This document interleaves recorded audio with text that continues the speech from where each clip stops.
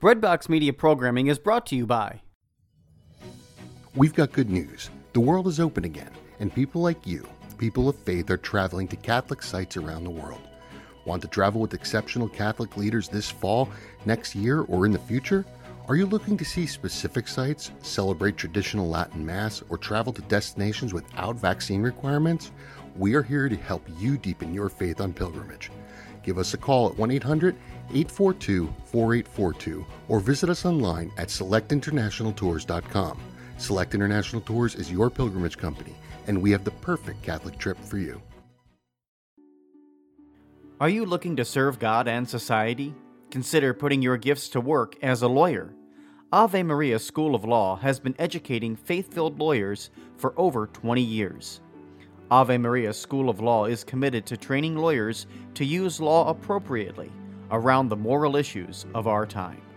Visit avemarialaw.edu to learn more about integrating your faith with a law degree.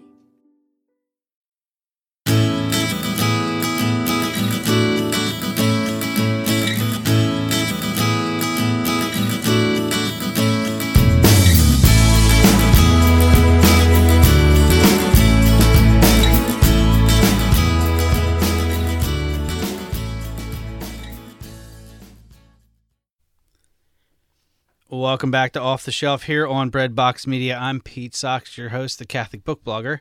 And today we have with us Gary Michuta, who has been a popular speaker on Catholic apologetics and evangelization for more than 20 years. Through parish talks, seminars, and online classes, he has helped hundreds of Catholics better understand and explain their faith. He's the former editor of Hands-On Apologetics magazine and has written 7 books, including How to Wolf-Proof Your Kids, Why Catholic Bibles Are Bigger, Making Sense of Mary, The Case for the Deuterocanon, and Hostile Witnesses, How the Enemies of the Church Prove Christianity. He also writes the award-winning column Behind the Bible for the Michigan Catholic newspaper and is the host of Hands-On Apologetics on Virgin Most Powerful Radio. Gary and his wife Christine live in Southeast Michigan with their 3 children, and he teaches middle and high school level apologetics courses online for Homeschool Connections. Today, we'll be discussing his book, Revolt Against Reality, Fighting the Foes of Sanity and Truth from the Serpent to the State. Welcome to the show, Gary. Well, thanks for having me, Pete. I appreciate it. You're welcome. And I guess to start, we'll start in the introduction. And you touch upon this in the introduction, but it seems that insanity has accelerated in recent years. And by that, I mean what we call truth that hasn't been previously considered a truth by some of us. I mean, I could walk down the street and say I'm a polka-dotted unicorn and would be applauded for my bravery. So how did we get here, and why does it seem so extreme? Yeah, well, that's quite a story in and of itself. It's basically, St. Thomas Aquinas has a saying that a small error in the beginning leads to a large error at the end. And I believe what we're experiencing right now is nothing but the end result of centuries of a couple of errors that has started, in the ancient world and has just grown and reached its logical conclusion today. And how difficult was it to write this book? Just to get a little backstory to the process. I mean, you're somewhat pulling the bandage off the wounds of society, and sometimes when one does that, you tend to face things you'd rather not be facing.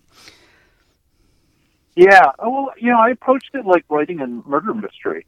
From what I understand, if you're going to write a murder mystery, you start off with a crime. And then once you figure that out, then you kind of go back and write the story around it. So what I did was I looked at the craziness and incoherence that we live in today and tried to trace back its root causes. And already, in my apologetics work, I already knew that there were a few streams of causes that were pretty well known and recognized. So what I did was I kind of back-engineered the causes into history and went as far back as I could. And ultimately, it's traced back to the Incarnation and humanity's attempt to shrink back from that brilliant light that's shined by when God becomes man and dwells among us. And then I thought, you know what? I might as well go even further because all of these different lines of causes, that has just widened and become worse and worse over the years, ultimately it can be traced back to the lie of the serpent in the garden. So I thought, well, you know what? I'm just going to make a summary of, human history. I begin with the garden, and I quickly worked my way to the incarnation. And then from there, I traced the, these revolts that occur throughout history, Mm-hmm. and how they keep widening and widening until we reach the point where we are today. Right. You also point out in the introduction the danger of the single cause fallacy, and the problems we face as a society certainly are not single faceted, are they? No, not at all. And that was one thing I wanted to try to avoid. I didn't want this to be a conspiracy theory. I wanted there to be causal links. So, yeah, with every event, there's always more than one cause, and there might be one or two or more primary causes. So what I did in my book was I traced the cause that had the longest reaching effect. So kind of by working back in history, I was able to trace those causes. So, so for each revolt, there might be multiple reasons, but ultimately, I traced it back to the longest lasting reason that springs all these other revolts. Right, and you break the book down into 5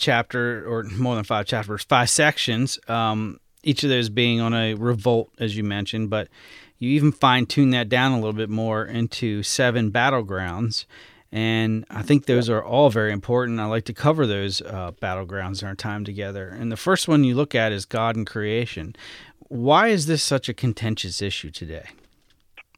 Yeah, well, in a way, it changes the focus of how you view reality. Who is God? What is the relationship of God to His creation? Did God create us through the Word, which is His wisdom, or was it just an unconstrained will? Arbitrary will of God. And how you answer that question determines a lot, because if you say, as historic Christianity and Catholicism teaches, that God creates through His Word, through His wisdom, then that means there's a harmony, there's an intelligibility, there's a link between what God has created and Himself. So we can know things about God just simply by looking around and observing creation.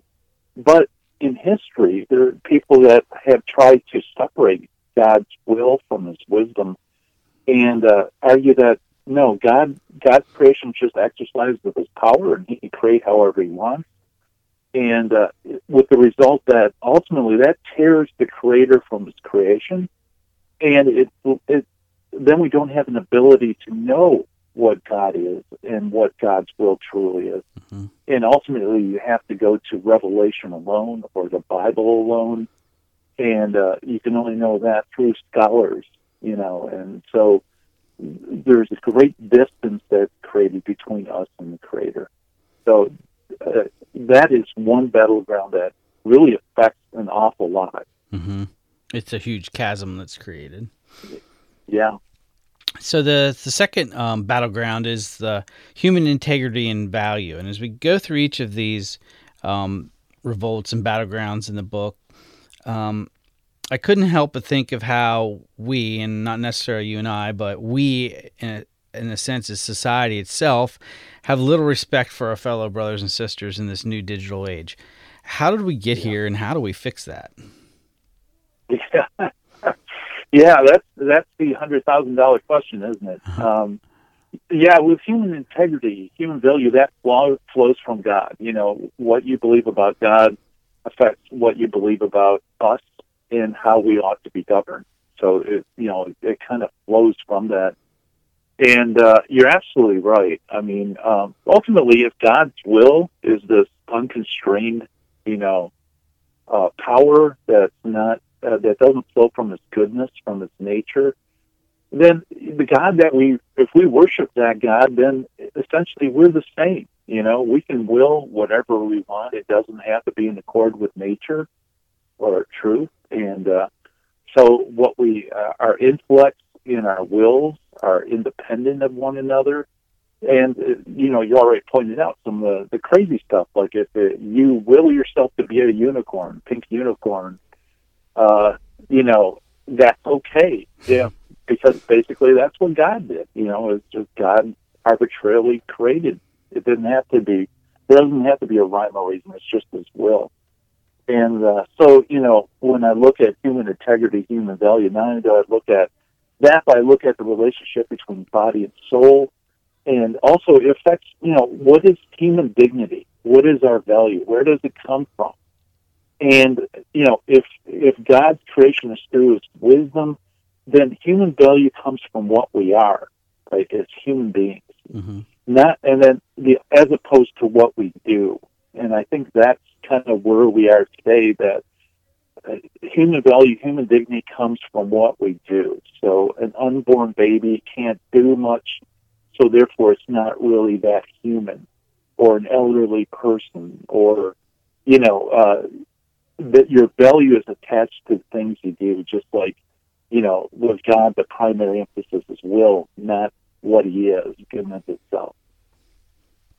So as we move through the book, marriage and family is the next battleground, and boy, is that a big one. We know that the devil's target is the family unit. And in the last few decades, we've witnessed the erosion of the family with high divorce rates and the attempted redefinition of marriage, most recently in recent years. What can we do in our own little corners of the world to reverse the nonsense? Yeah, well, what my book does, it doesn't give you suggestions on how to change the world. Rather, what it does is it gives you a bird's-eye perspective of how we got here.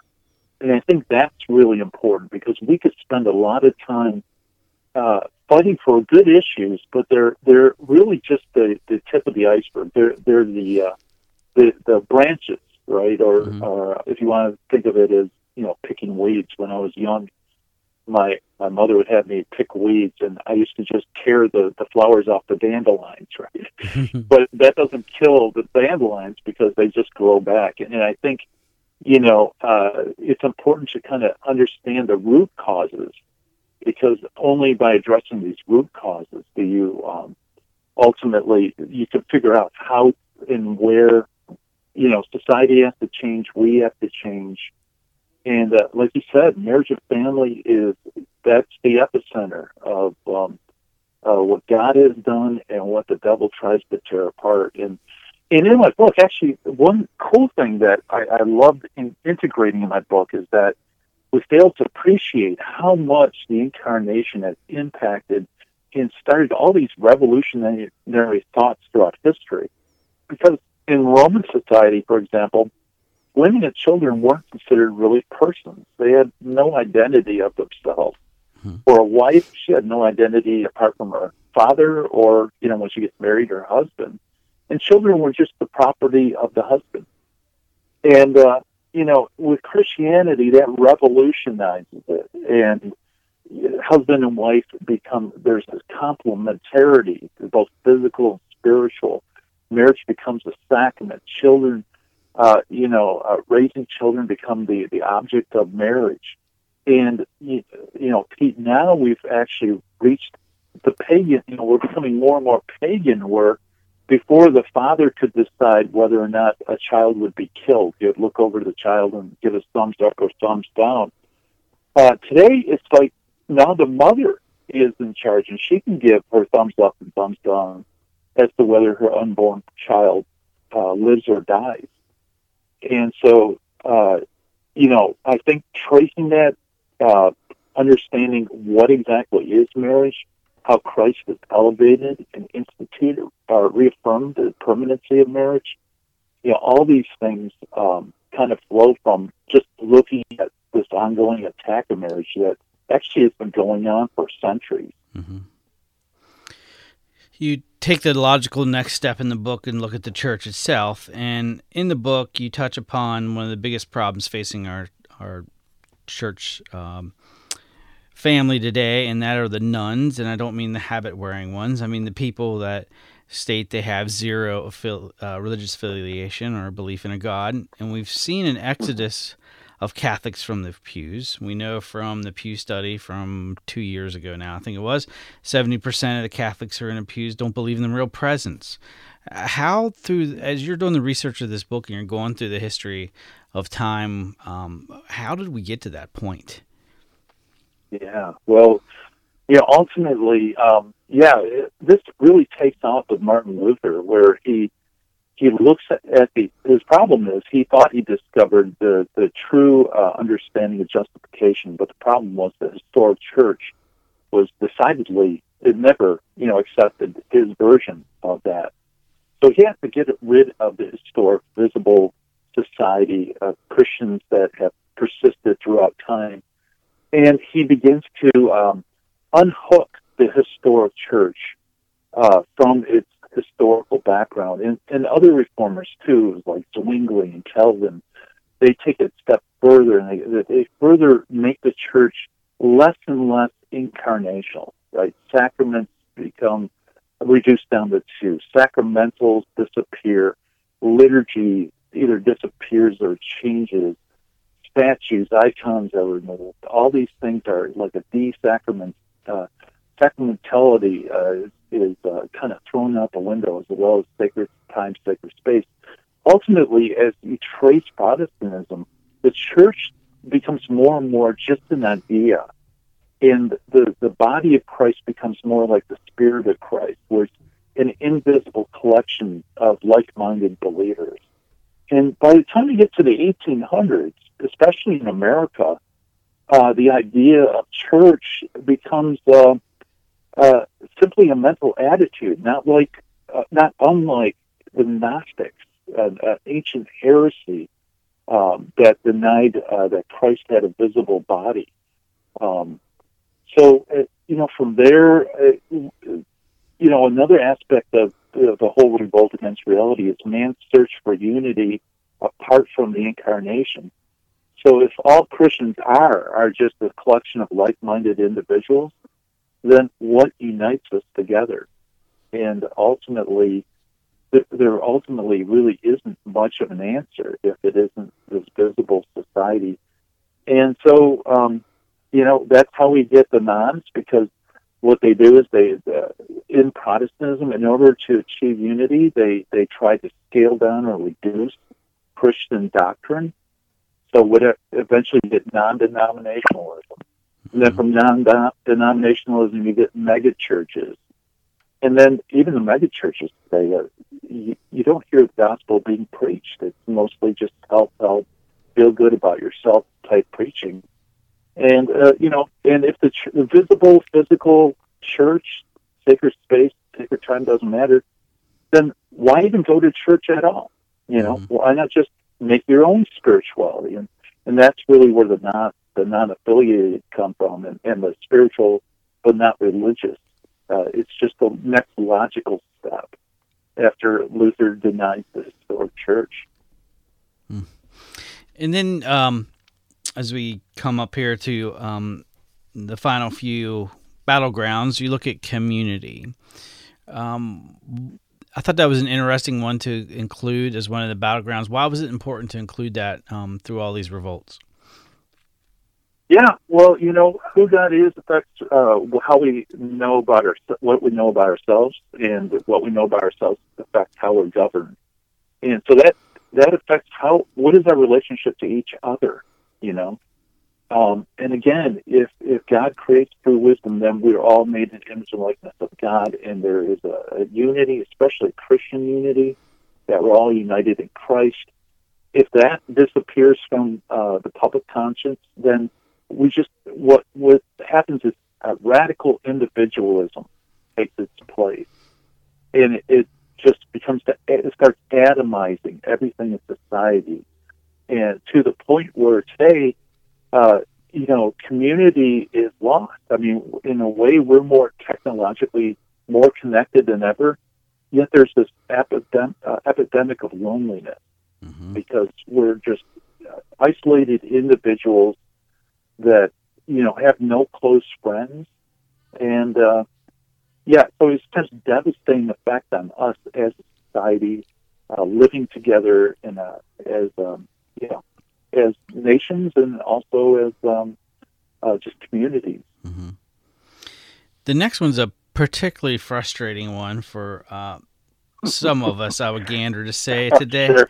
and that's the role of government. And that actually could be two things the more I think about it. It could be our secular government, and it could be the infrastructure of the church itself.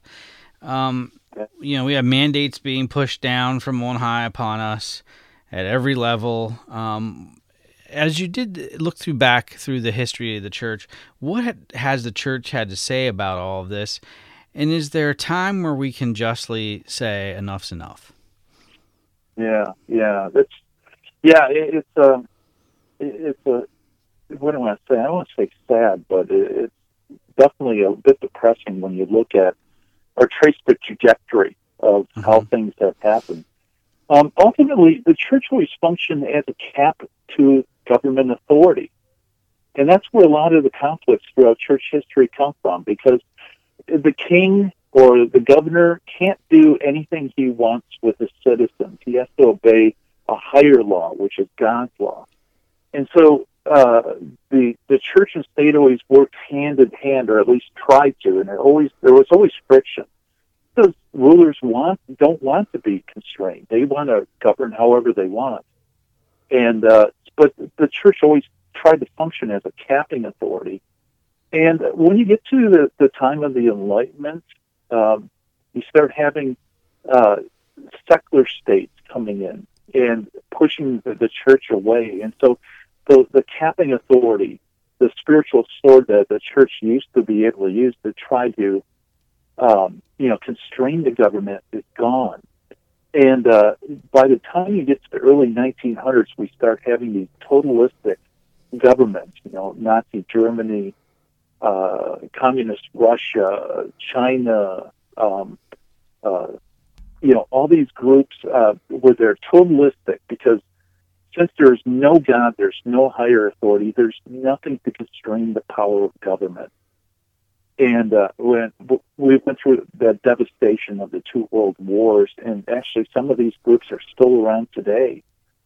And I think what's happening is, and Pete, this is something else that we have to keep in mind, the brilliance of the Incarnation in the Catholic Church that built Western civilization causes this cultural momentum that carries us through. So you can get rid of God, you can make a secular state, and things will seem to run okay for a while, because people still have that Christian Catholic worldview.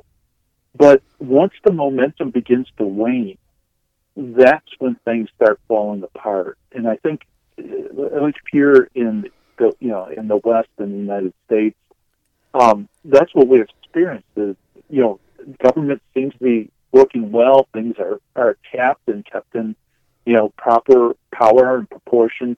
But now society, the Christian momentum's no longer there. It's starting to go.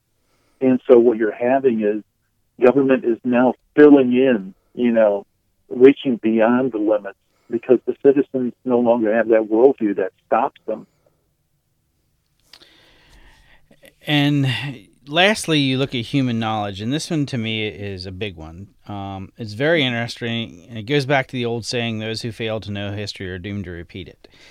So in light of the book that you've written, how important is it for us to understand these revolts you outline in the book, and how do we effectively apply them to our own window of time today?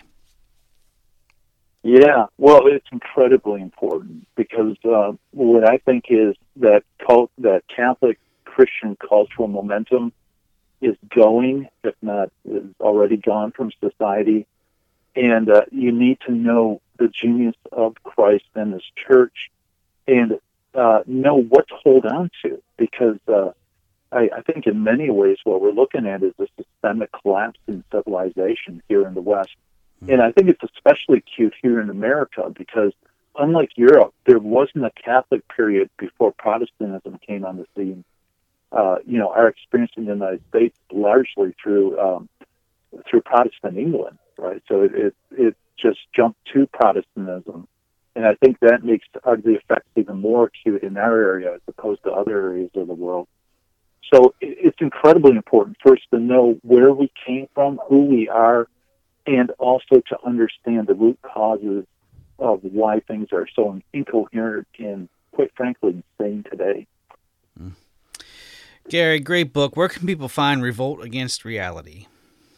Yeah, you can get that on Amazon.com, or you can get it directly from Catholic Answers at shop.catholic.com.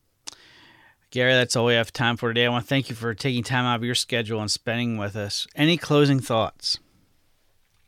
Well, one closing thought is just remember we're on the winning side because we worship the God who has created reality. His reality is well done. And there's no other alternative. There's no other human found besides reality. Amen. And with that, you've been listening to Off the Shelf here on Redbox Media. I'm your host, Pete Sox, a Catholic book blogger. Until next time, God bless.